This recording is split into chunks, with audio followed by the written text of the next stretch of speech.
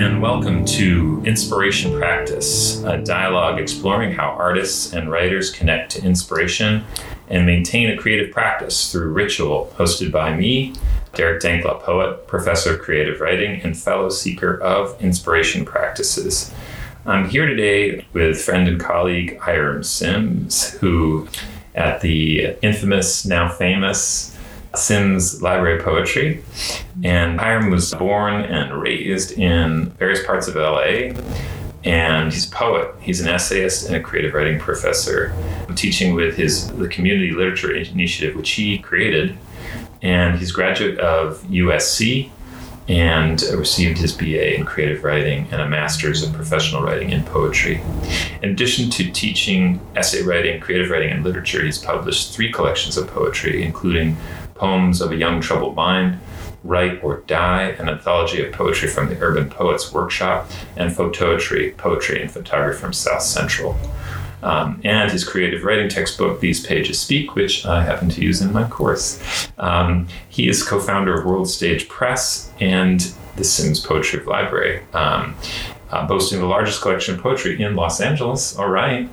So today we're going to talk about how he finds the energy to do all these things, why on earth he's chosen this profession, and that we've both chosen to some extent, and how that's working out for him. So the first question I always ask people is the one that I'm most fascinated with is, and I don't know why this is, maybe because I'm nosy or it's the era of reality TV. It's like, how do you start your day and where do you fit your art into the day?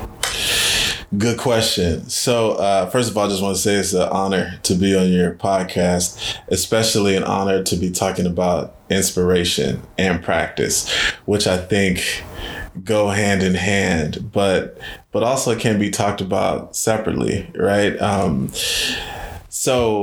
But to answer your question, I'd like to start by just talking about the journey to where I've got this regiment that I have, right? So there was a time when I was writing very sporadically. Mm-hmm. Some people talk about, just writing when the muse inspires you. And I was very unhappy with that because I was chronically inspired. I'll be listening to a radio story, I'm like, I want to write a radio story. And then I read a children's book. I want to write a children's book. I read a book of poetry. I need to write another book of poetry. Like, this is a dope textbook. I want to write a textbook. Wherever I see somebody do something well, then I want to do that. Mm-hmm. And then, at this point in my life, I know that if it's made out of words, I can make it mm-hmm. or figure out how it's made. And so it was a long period of frustration. Mm-hmm. But then I started to study the biography of writers. And so I found out that a lot of the writers that I loved, they had this practice of writing every day mm-hmm. and reading every day. Mm-hmm. And so Ernest Gaines, Toni Morrison, Langston Hughes, all of them just carved out a portion of their day to dedicate to reading and writing. So then that became a part of my life and then a part of my teaching philosophy, just asking students to, rather than waiting for these emotional moments where you're full of inspiration, how can you actually control mm-hmm. this muse, right? Or rather control the ways in which you are inspired. So I started paying attention to what inspired me. Mm-hmm. So I know that every single time I go to an open mic, I want to write a poem after that, right? So then I would make sure I had writing time after I left the open mic, right? So that writing time might be in my car, but I know when I leave this place, I'm going to be filled up, right? And then, how can I create just this space, but also, how can I make myself want to write? Mm-hmm. And so I used to write primarily at night, like after the day is over. And so I said, okay, if I'm going to read every day and write every day, I'm going to do it at night because that's when everybody goes to sleep. And we have a lot of like, for lack of a better term, to me, like, we have a lot of ideas that may not work for us personally. Mm-hmm. So here's the idea that I kept hearing. Oh, right. Artists write at night. Artists create at night. The artist brain wakes up at night and everything. Right. And I'm just like, I believe that. But then when I try to do it every day, I'll find myself falling asleep. Like every night I read 2 pages, fall asleep. The next morning I'm like, damn, I was supposed to write. Then like that happened again and again and again. Right. So I was like, I know that maybe if I put it in the morning before I start anything, then I'll make sure that it gets done. Right. So I know for sure I'm going to brush my teeth, that I'm going to put some deodorant on, right? Before anything starts, I'm going to pray. So what I started doing is I moved my writing time to the morning. And then the first day I succeeded. I wrote for an hour. The second day, the third day. And now it's been 2.5 years. And every morning from, it used to be 6:30 to 7. Now it's like 7 to 8. Every morning I'm writing during that time. And after a couple, I don't know if it took weeks or months, but now my body is ready to write at 7 a.m. And if I miss it, my body's like, what the hell? Like 1 o'clock, 2 p.m., I'm like, my body's like, something's wrong. Yeah. You know, like, because you did not do what you were supposed to do this morning. Right. Yeah. So that when you don't brush your teeth, you feel that fuzz. Exactly. Or later on in the day, like, you musty. Like, you forgot your deodorant. Like, maybe you lift your arm up and you get a whiff. You're like, oh man, I stink. So, to me, it's become that important and a part of my day and a part of my identity. And I leave the house knowing that I've achieved something, you know, like, and that feeling that you get after you write a page or after you finish a poem or a story, like, I did something that was a part of what I feel like I'm supposed to be doing. Because I find that writers are sometimes it's one of the only professions where people feel like they can get away with saying they do it without doing it. You know, like a plumber. Because it's invisible. Right. Yeah. And like, if you say you're a plumber, we're expecting you to be fixing a toilet today. Right. But I won't say only writers, but writers sometimes they'll be like, yeah, I'm a poet, but I haven't written for 8 months. Like, what? So I just feel like it's important to, if you Rod Serling said that there are so many people claiming the honored sobriquet of writer, and you have to live up to that.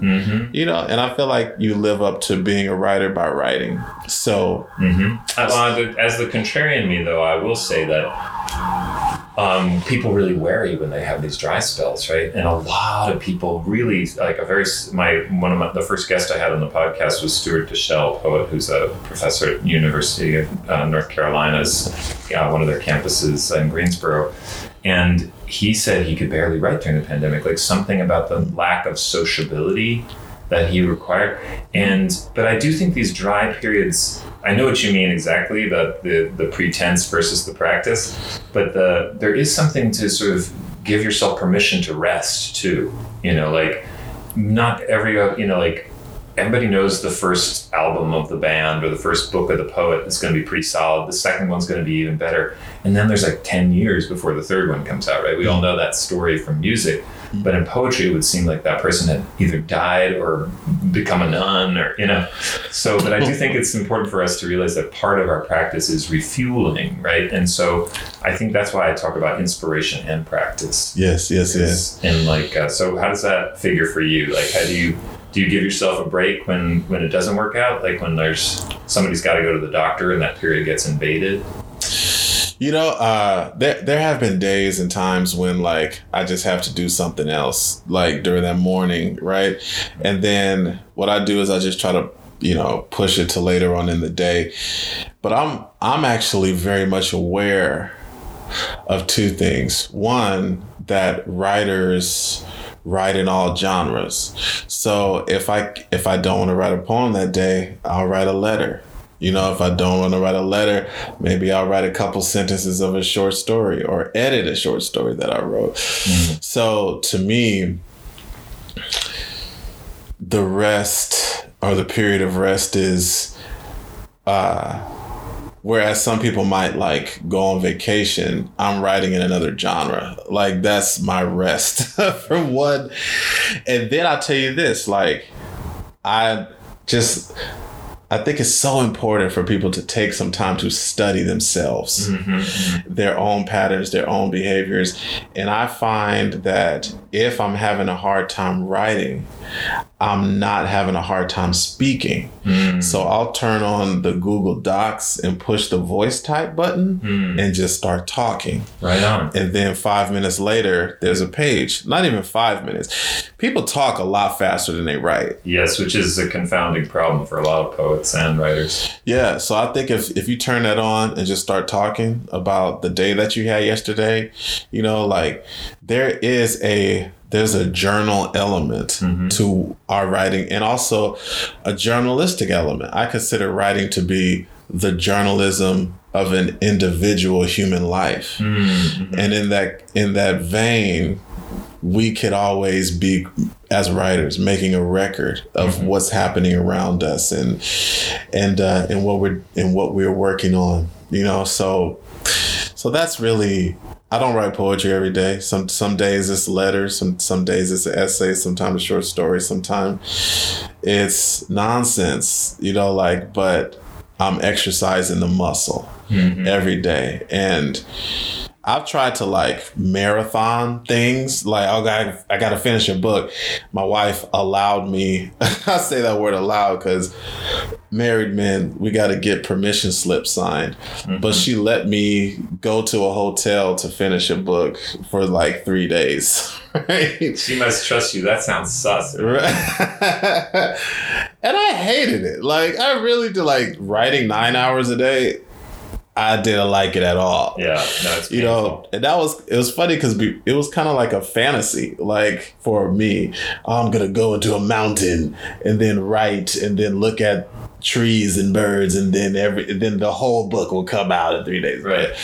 But to me, I find more power in the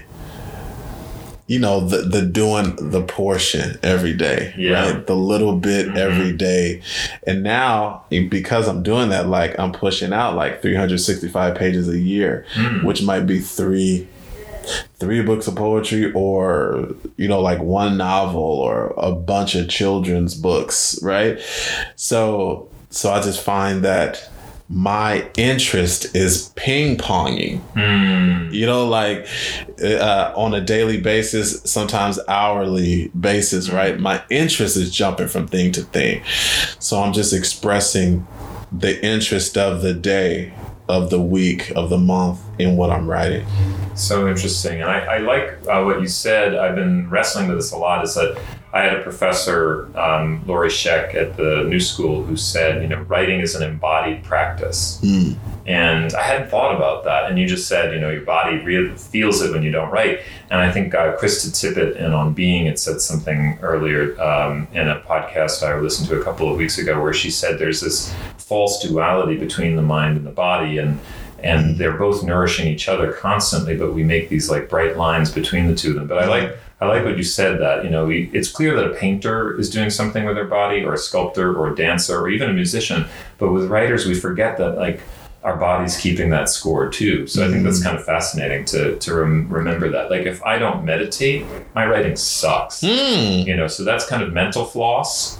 Yeah. And similarly, if I don't do a little bit of yoga or a walk, I can't sit in the seat. So it's like, these are very subtle ways in which the brain and the body are having this conversation, but our society is like makes us kind of pig-headed about it. You know, we have to kind of discover it. You know, nobody like says these things to us, or maybe this podcast and Krista Tippett and my professors and you were forming a new kind of knowledge about what this practice is. But how yeah, I dig that. You know, and I used to tell my students at the LA Film School that writing is a biological process, and that I think that you have to take something in order for something to come out. Yes. And in your body, you take in oxygen, you know, you exhale carbon dioxide, you know, like if you eat a bowl of chili, it might take 3 days, but something's coming out, right? And if you how hot and spicy it is. Right? So if you take in sentences every day, sentences will want to come out. You know, if you take in a question, a response will want to come out, right? So I don't believe in writer's block. I believe in reader's block. You know, like we're refusing to take things in, and that's why nothing wants to come out. So that's it. So not only is writing important, but the reading too. Yeah. I came to that observation late because I think there's also this artistic fantasy that, like, you know, it's just gonna, like, your imagination and your inspiration, you're just gonna pump it all out. You don't need anybody else. You're like an island of creativity, and then it just goes dry so fast. So I really appreciate what you said about that. I wanted to make a joke earlier that, or ask a question really, is that when you go to a poetry reading, do you need like a designated driver so you can do the writing? No, you know, like I feel like no one likes to go to poetry readings with me. My wife especially, although she likes going, she don't like going with me because I'm gonna hang out. Like, I want to talk to the poets, I want to meet people, and then I want to go in my car and write, you know, like, or write down ideas. And it's just it's so weird how it happens, because I'm listening to a poem and then an idea comes, and it's not about this poem that I'm hearing. So I'm like, what is happening? But some idea comes and it's so crystal clear. But I love what one of my mentors, her name is V. Kali, and she told me this story. She said one day she was in the shower and she's like, you know, like taking a shower all soapy, and then a line of poetry comes, and then she turns the shower off and she gets out and she writes the line of poetry and any other lines that come, and then she got back in the shower and she finished it. And I like that story because it emphasizes that when it's that important, you know, like if the lightning strikes right then, you know, like, take some time and get it down. Because when you have this time, right, it may not be there. Yeah. The inspiration definitely might not be there, but neither will the idea anymore. To me, inspiration is like, you know, to reference Avatar, it's like a wisp, right? It's just like, they're like little things and they land on your head for a minute. And if they see that you're not going to do nothing with it, they'll just go to another head. You know, then you'll hear somebody doing or expressing an idea that you had 3 years ago. And you're like, I thought about that. But, you know, the wisp just went to somebody who was going to do something with it. So. Yeah. I read recently, and I hate it when this happens to me, but I often don't remember who the writer is because I'm passing through a lot of texts. But I heard this thing, I read this thing that I really liked. It's that a poem is an answer to a prayer, right? And if you don't take the answer when it comes, there's a good chance we've all had that experience of it coming out this weird garbled nonsense when you don't take that moment when the answer comes, you know, like in the shower or after the poetry reading, and you try to reconstruct that moment, and we've all done it, and it just feels like a car with 3 wheels or something. Yeah, you know, like it will definitely not be there the way it was, you know, like when it came at first. And so that's why in that moment I try to get down as much as I can. And maybe during my writing time I might be polishing it up or trying to expand, you know, like on the idea, but I want to have what I had in that moment.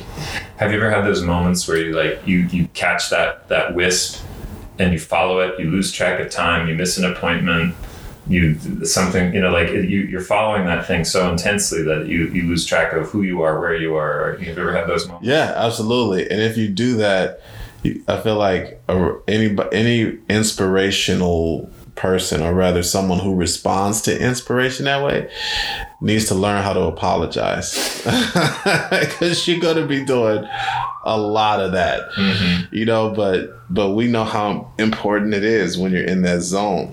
No, it's happened to me too much, and I'm not sure my apologies are worth much anymore. But I do like the idea of making the time, because then there's kind of a little angry child that will take the time sometimes, and so it's nice to give that kid the candy he's looking for, so that later he doesn't kind of steal it, you know. Absolutely. And to me, this is something I also, as I began to study my own thoughts, I found that a lot of my thoughts will fight with one another because my identities are fighting with one another. The part of me that wants to be a good father is fighting with the part of me who wants to be an artist.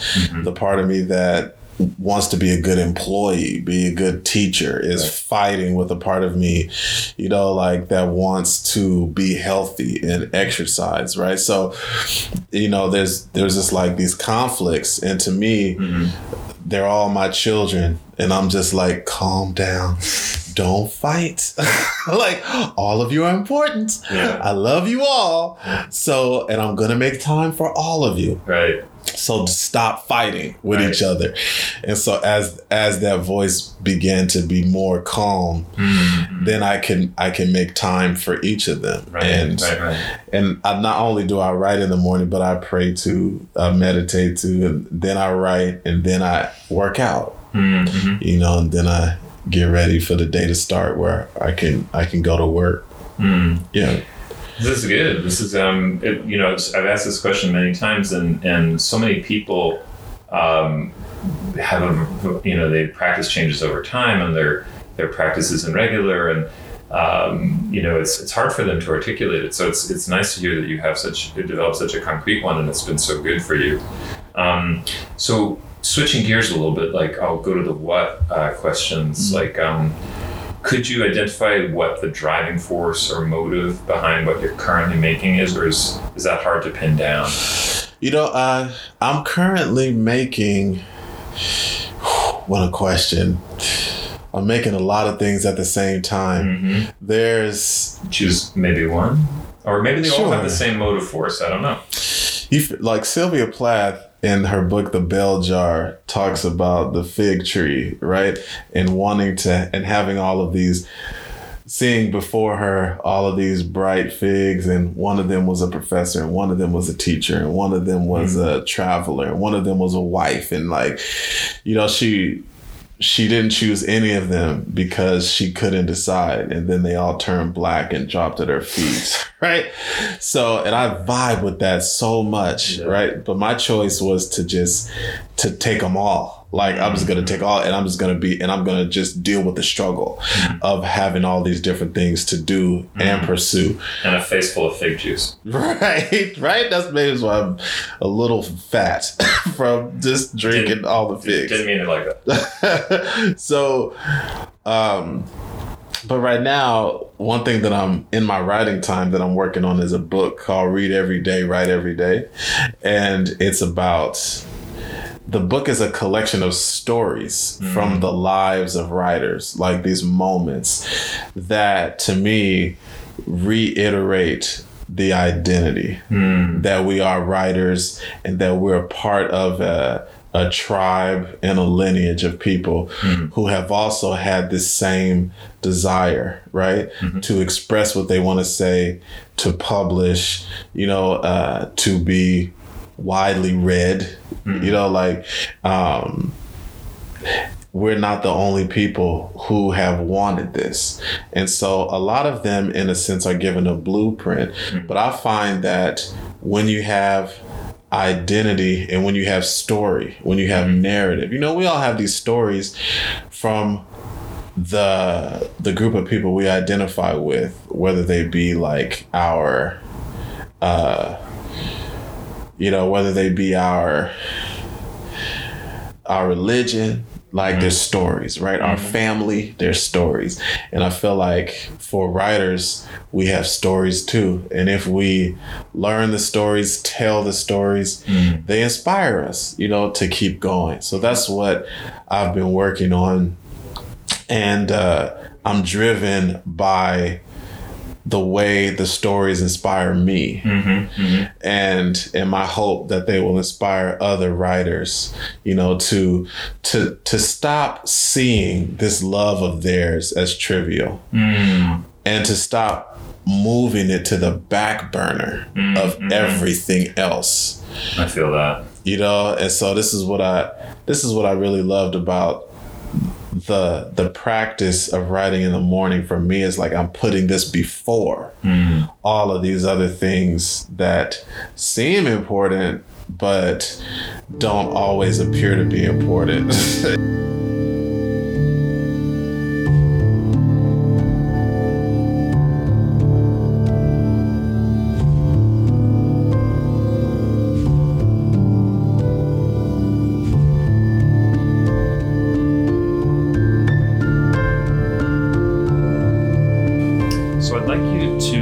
Don't mind, read New Psalm 6, which I think resonates in how you were discussing one of your latest projects that you've been working on.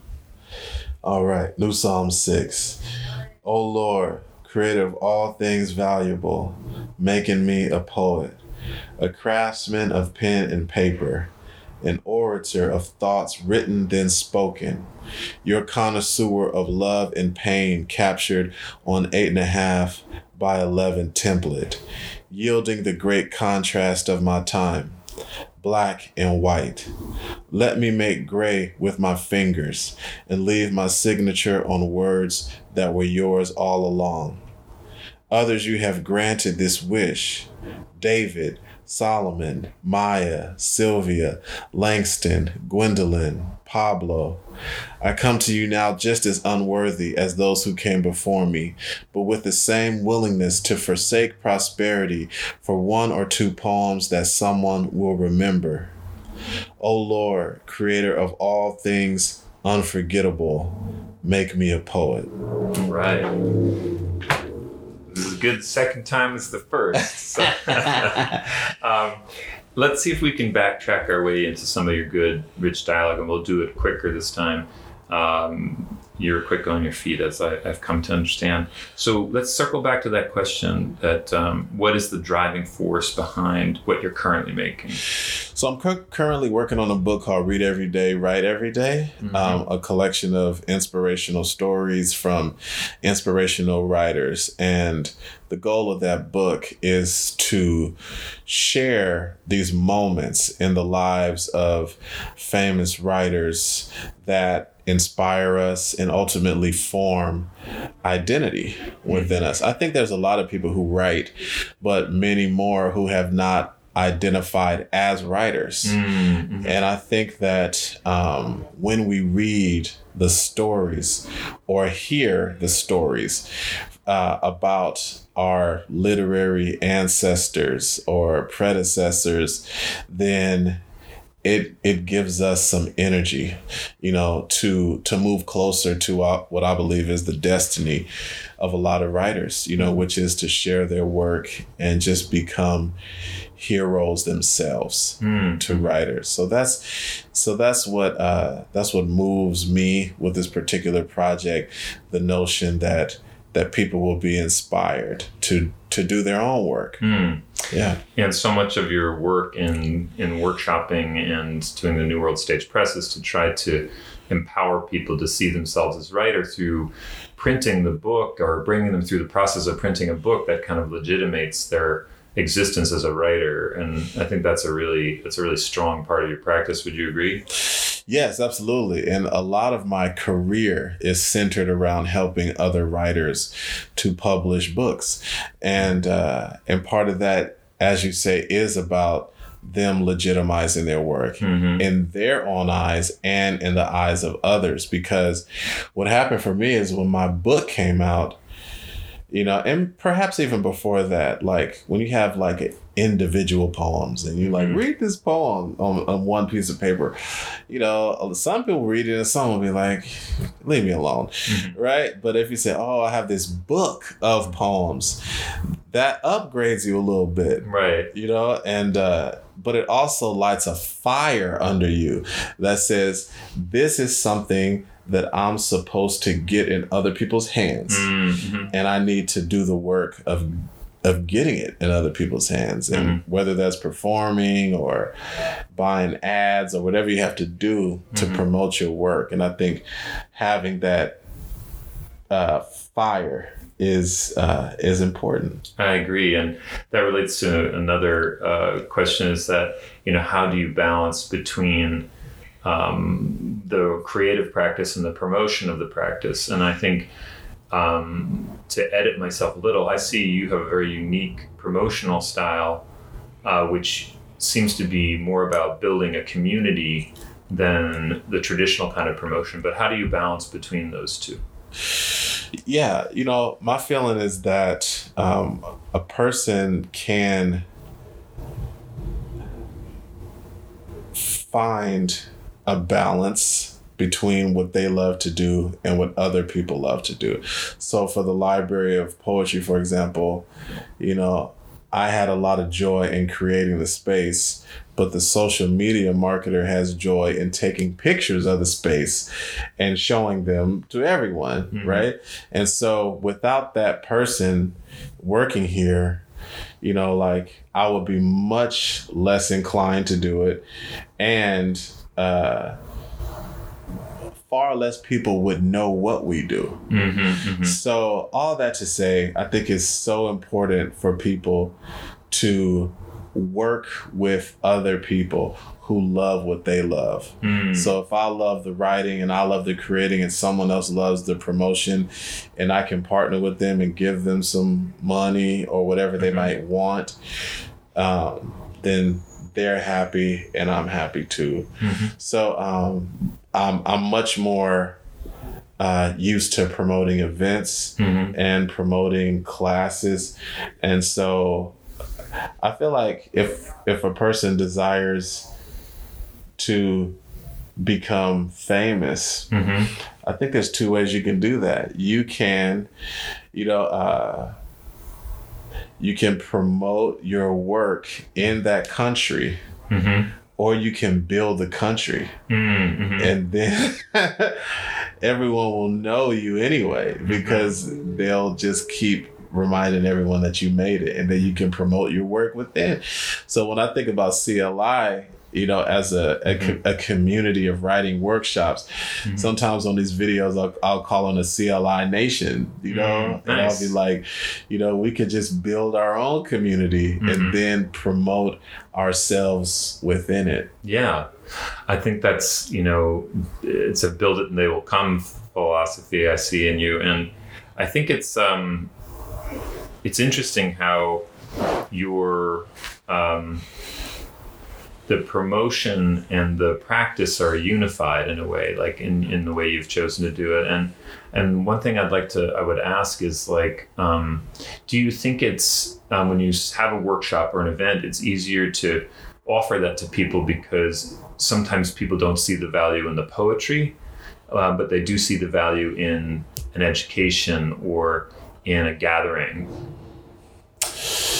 Or is it harder for them to see the value in the poetry? Yeah, I think there are a lot of people who would prefer to go to a poetry open mic than prefer to buy a book of poetry.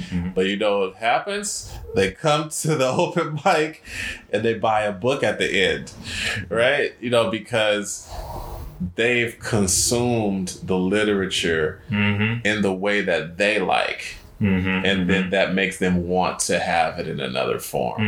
And that's why I think artists should be aware of the mediums that people like to consume the literature in. You know, like if I'm writing a news article, are more people going to read it if it's published in the LA Times? Or are more people going to read it if it's posted on Facebook? You know, like which one will get more people to actually consume? I get more respect with the LA Times with this in the Sunday edition of the printed paper, right? Oh, this is respect.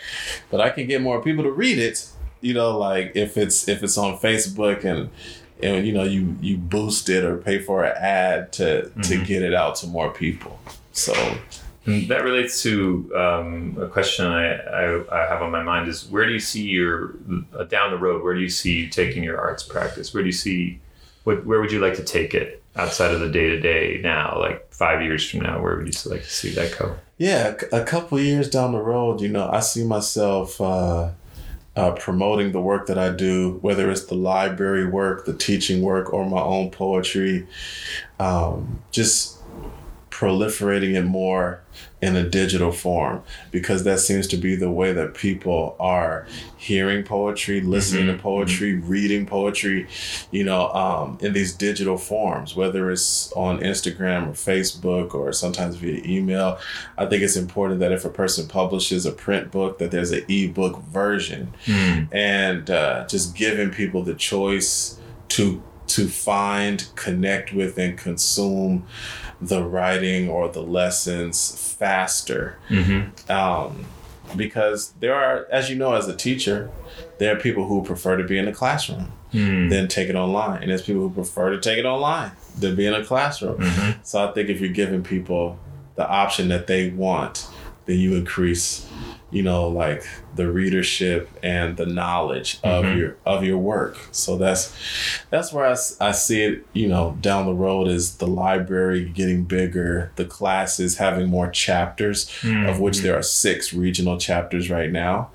And, you know, and my writing reaching more people.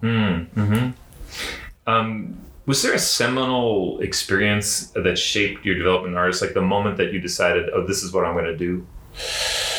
I want to talk about 2 moments.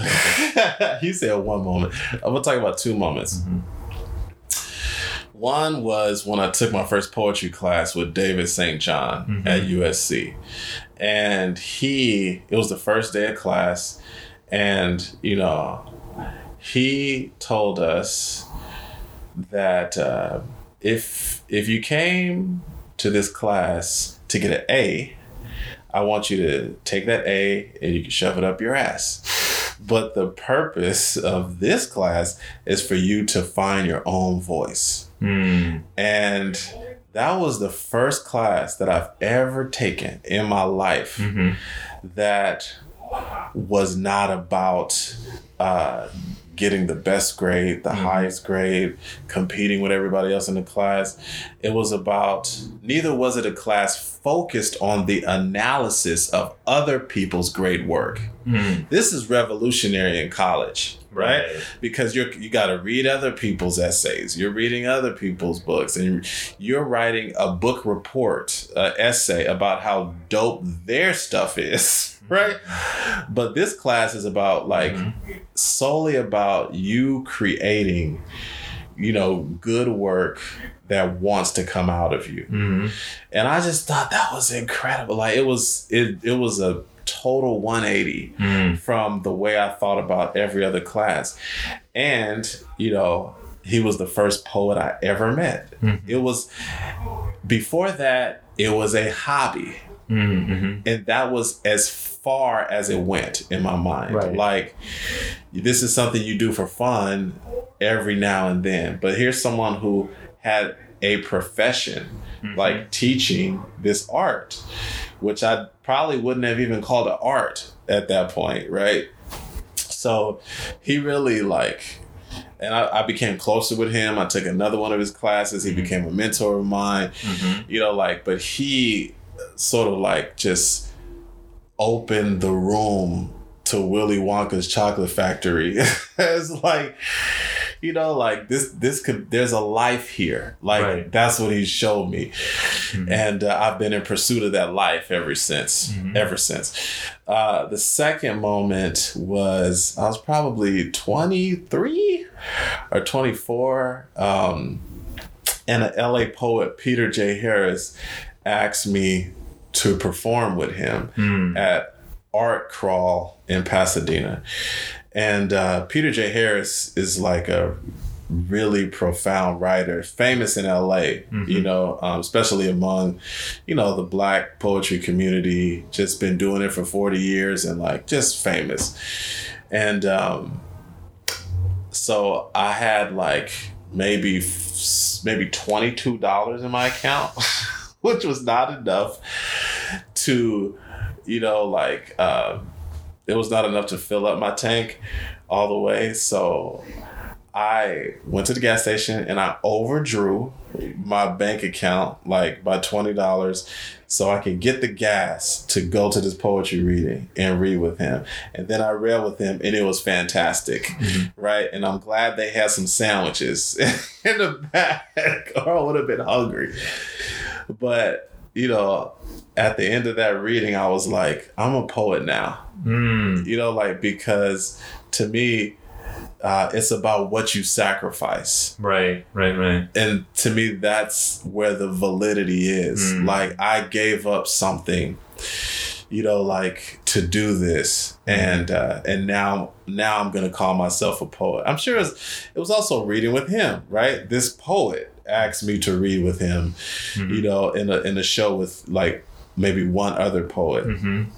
But it was giving up something. And I feel that's what makes someone a good parent, or a good student. They've given up something in exchange for what they want. And so that was an important moment for me. That's wild. The definition of a poet is someone who's willing to overdraft their account for gas to get to a poetry. That's gonna go down in the books. That's tombstone material. Yeah. And why poetry? As I see, you're really engaged with graphic design and the books that you make, the photography and photography. But why is poetry your art? I heard Nikki Giovanni say that the genre chooses you. But I'm going to say that I've heard poetry from the age of 6 weeks old.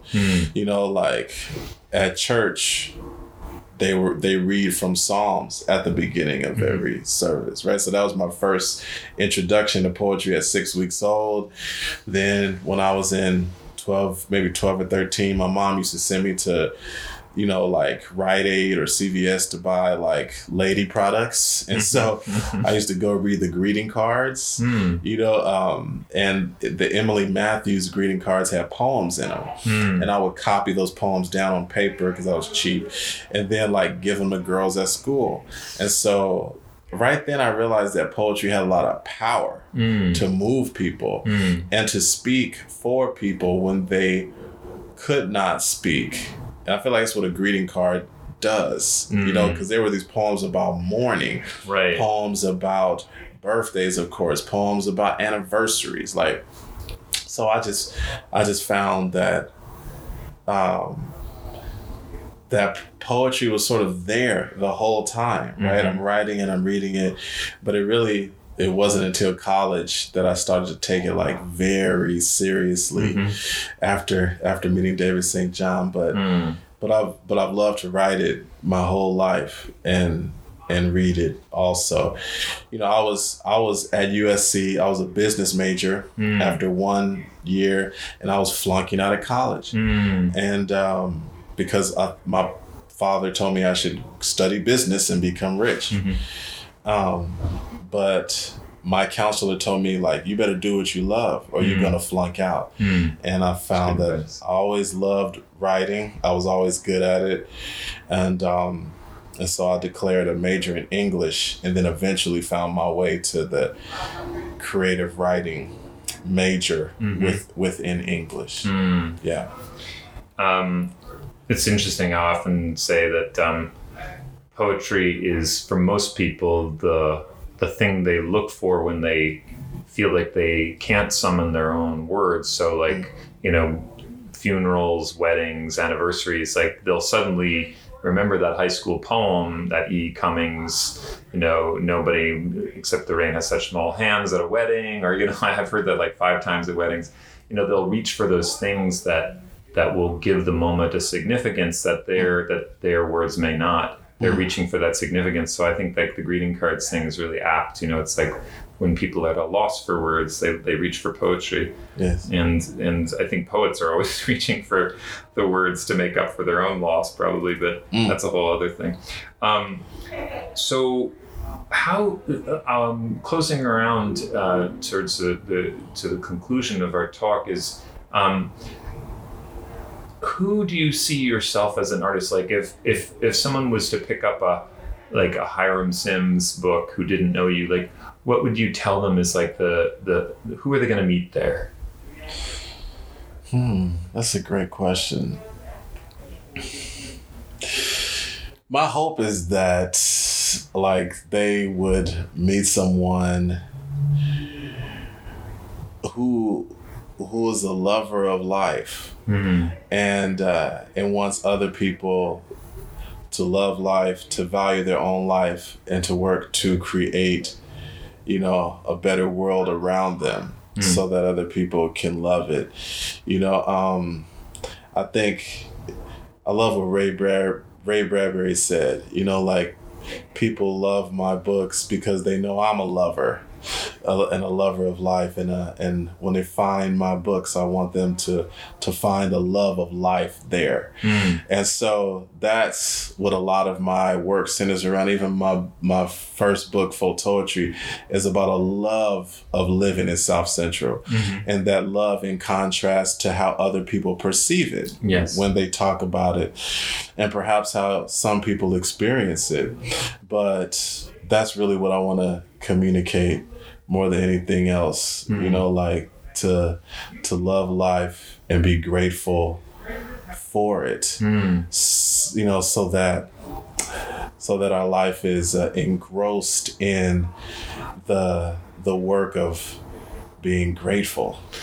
Yeah, so the poet that comes to mind that resonates with me, and I don't know if you're is Mary Oliver, whose work always resonates with those gratitude and love. Yes. So much. And she's the poet that has almost become a punchline amongst poets, because, you know, you ask somebody who's their favorite poet who doesn't read a lot of poetry, and it's going to be Mary Oliver. Yeah. Yeah. So, but I think that's not a bad thing.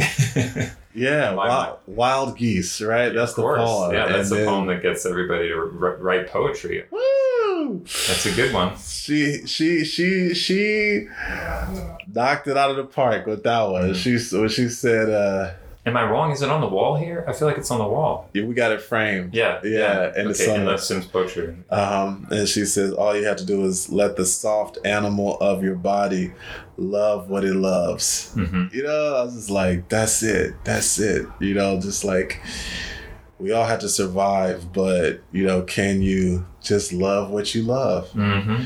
And I feel like so much of the agony of life comes from other people forcing their loves on us.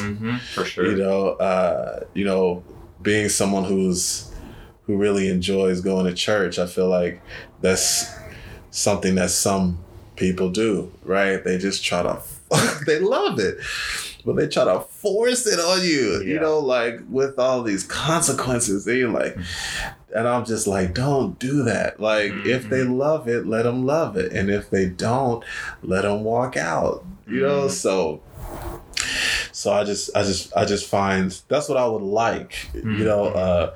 But sometimes there is some tragedies that I'm writing about in my work, and some other experiences and themes of life. But if I could choose who they encounter, it would be encountering someone who's grateful. Then last question, and I know you probably pondered this more than anybody I've spoken to, is I think I call this like the Rilke question. You know, what would be your message to the young artist today? Yeah, my message to the young writer is to read, write, and read. Mm-hmm. And so the first read is about reading the work of other writers, because there's inspiration there, there's experience there, there's lessons there, there are forms there that we might want to write in ourselves. And I feel like when the writer continues to read, you get some variety. You get variety in what you create, because otherwise it is possible for a writer to create the same version of something over and over and over and over and over again. So I think, so that's the first read. The second word is write, and that's to make room for your writing, express what you want to express, and to not be afraid of writing something you're unhappy with initially. Like just see if you can get it out, and then it can be reshaped later on. And the last read is about reading your work to other people at open mics, on stages, because there's so much opportunity that comes when other people read your work. And then people will come back to you to tell you what resonated with them, like how it connected with them. Occasionally people tell you what they didn't like, and if they phrase it in such a way, you could actually use it, right? Like, Hiram, I love your poetry, but you need to learn how to use a period. And so I'm like, I might be insulted for that first hour, but then I'm like, you know what?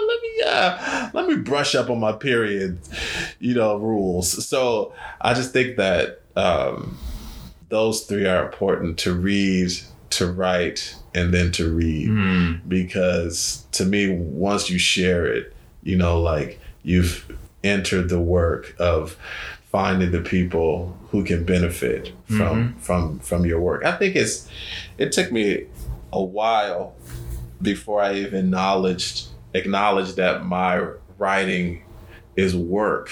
We say that when we talk about other people's work, right? We're like, the work of Robert Frost, the work, right? But sometimes it was hard for me to say this is work, right? But it's definitely a labor, right? And I think that in acknowledging the work, that we want to